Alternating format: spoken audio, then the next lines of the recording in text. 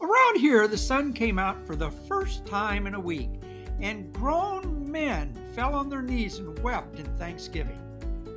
I could have saved them the trouble if they would have just joined me here first at knee deep instead, relaxed for a few minutes and listened in.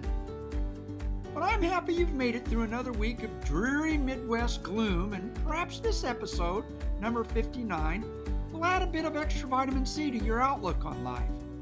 As always, I welcome your feedback on Instagram at author Jeff Bender or on my website, jeffmbender.com. And don't forget the M as in running out of my breath here. More, please. That was a lot. This episode is entitled, In the End, He Died the Way He Wanted, Talking.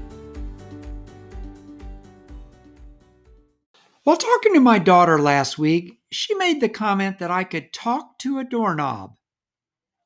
Her remark hung out there for a long second while I sorted out some details about her inheritance, but then finally concluded that her opinion was worth some scrutiny.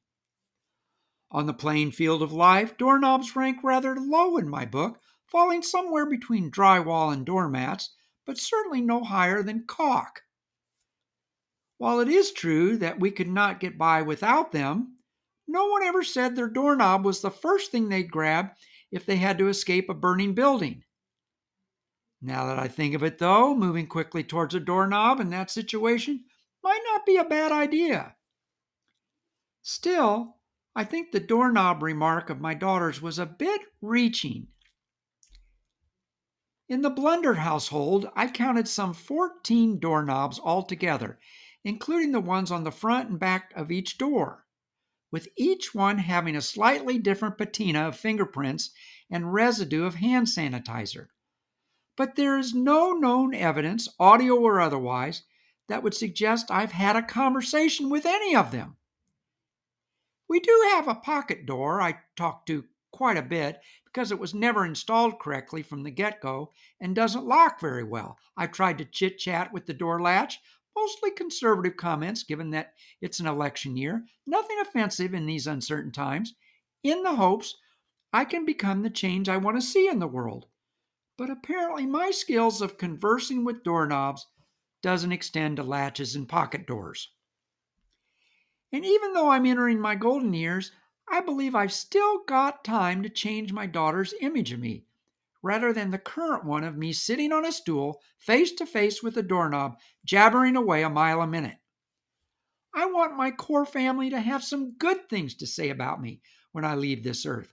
I want them to be able to sprinkle the earth with my wise sayings and repeat the stories about my charitable giving and bravery. Yes, he was an amazing man, I imagine my family saying. He once battled a school of piranhas single-handedly while towing a raft loaded with children up the Amazon. We don't know how he found the strength, but we think he had a special gift from God to be able to grip that rope with his teeth and swim that raft. Well, it's nothing short of amazing. Oh, and also, he could talk to a doorknob. I mean, if there was a doorknob anywhere nearby, Jeff was talking to it. I'm just not sure how I feel about that kind of legacy. At the time when the doorknob comment fell out of my daughter's mouth like a brick, it was kind of a conversation stopper, a revolutionary way of getting my attention, and it worked. I thought for a brief second it might be a compliment about my friendliness, but there was no context for it at the time. Boom! There it was. My daughter simply floated it out there while we were talking about healthy foods to eat. So I'm not quite sure how doorknobs and my socialness ended up together in the same conversation. Normally, when the subject of doorknobs comes up, it's not because of health foods, but because someone has locked themselves in a gas station bathroom and can't get out without screaming. Even then, the subject of doorknobs is rarely brought up by the medics who are giving mouth-to-mouth resuscitation or applying those electrical fibrillation pads. By the way, There were any number of foods brought up in that very conversation, beets, for example, which I have a very tenuous relationship with. I didn't know, for example, that they can turn your urine red, so that at one point in my life, many years ago, I had a lot of tests done at considerable expense, only to find out that my worries were unfounded. I know this story contains a bit more information that's necessary, but I tell you to show how difficult it is to mix doorknobs into the subject of health foods, no matter how talented a conversationalist you might be.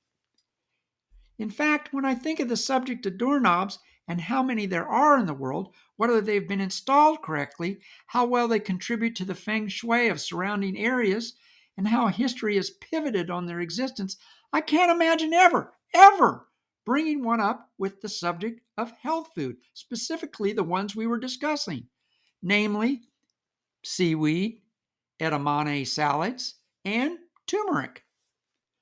Doorknobs fall, I realize now, under the general category of mostly nothing and are usually responsible for exchanges between people who have gone badly off topic. I don't have the courage to ask my daughter what her comment meant. It can mean a lot of good things, but if it doesn't, and she hesitates or falters when she tries to dig herself out of the ditch she has dug for herself, I'm going to feel that on some level I have failed as a parent, and that I will be remembered as the father who had many grand and glorious qualities, but who could, in the end, only be counted on to talk to doorknobs. This is what my daughter will say in my parting. Yes, a stalwart citizen, caring and doting father. Our beloved Jeff was sensitive and kind, good with children, and generous with his family. However, he did talk to doorknobs. Yes, he did. I know it comes as quite a shock to those of you in attendance, but we felt that now is the time to reveal his secret life, a life of wanton disregard, wholesale ignorance, and communication failures. By the way, Kleenex are being passed around right now. No, not those. That stuff is seaweed, which you're welcome to try. But yes, Jeff was a talker. And not just that, he talked to doorknobs. Not just occasionally, but incessantly, his entire life. There was the one in the spare bedroom he particularly liked to talk to.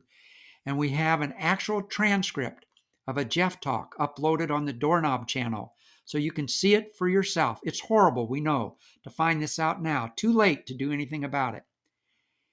Maybe we could have helped him if we would have known sooner. It's an absolute shock, really, but someone has to set the record straight. Lay it all out there. Get a handle on things, so to speak, and let history be the judge for Jeff. Do not weep for him. No, Jeff would not have wanted that. He would want you to hold your heads up and be proud and know that his place in heaven will not be hampered by any entrance above that he cannot talk to. He would want you to believe there is no doorknob that's beyond his grasp. He will meet that great door in the sky, yes, he will, and turn that knob, maybe twice, and if it doesn't work, he will talk to it until it does. Yes, he will. He will get through that gate, that access, that door, and prevail. He may first have to introduce himself to it, chit-chat for a couple of hours like he did to all the doorknobs while he was here on earth, ease the redemptive tension, but he can talk to even a doorknob. We know this about him. So there's no chance he might turn the knob and be put off. Even as I speak, he's talking the ear off that great emancipating doorknob right now, reunited in endless conversation for an eternity with the one who made all doorknobs. That statement will be read by my daughter. She will begin with a discussion of beets, and by taking small sips of highly nitrogenated spring water while throwing back some vitamin D. And then she will reveal that I had discussions, some of them rather deep, with doorknobs. After her touching eulogy, as those in attendance approach her and reach out to hold her hand, they will tell her how sorry they are for her loss. There will be tears, but tears of hope, as she offers them a small doorknob magnet as a commemorative keepsake with one hand and a small bag of mixed nuts with the other. Then, honoring my last and final request, all the doorknobs will be removed from the funeral parlor, and she will be forced to talk with every last person in attendance.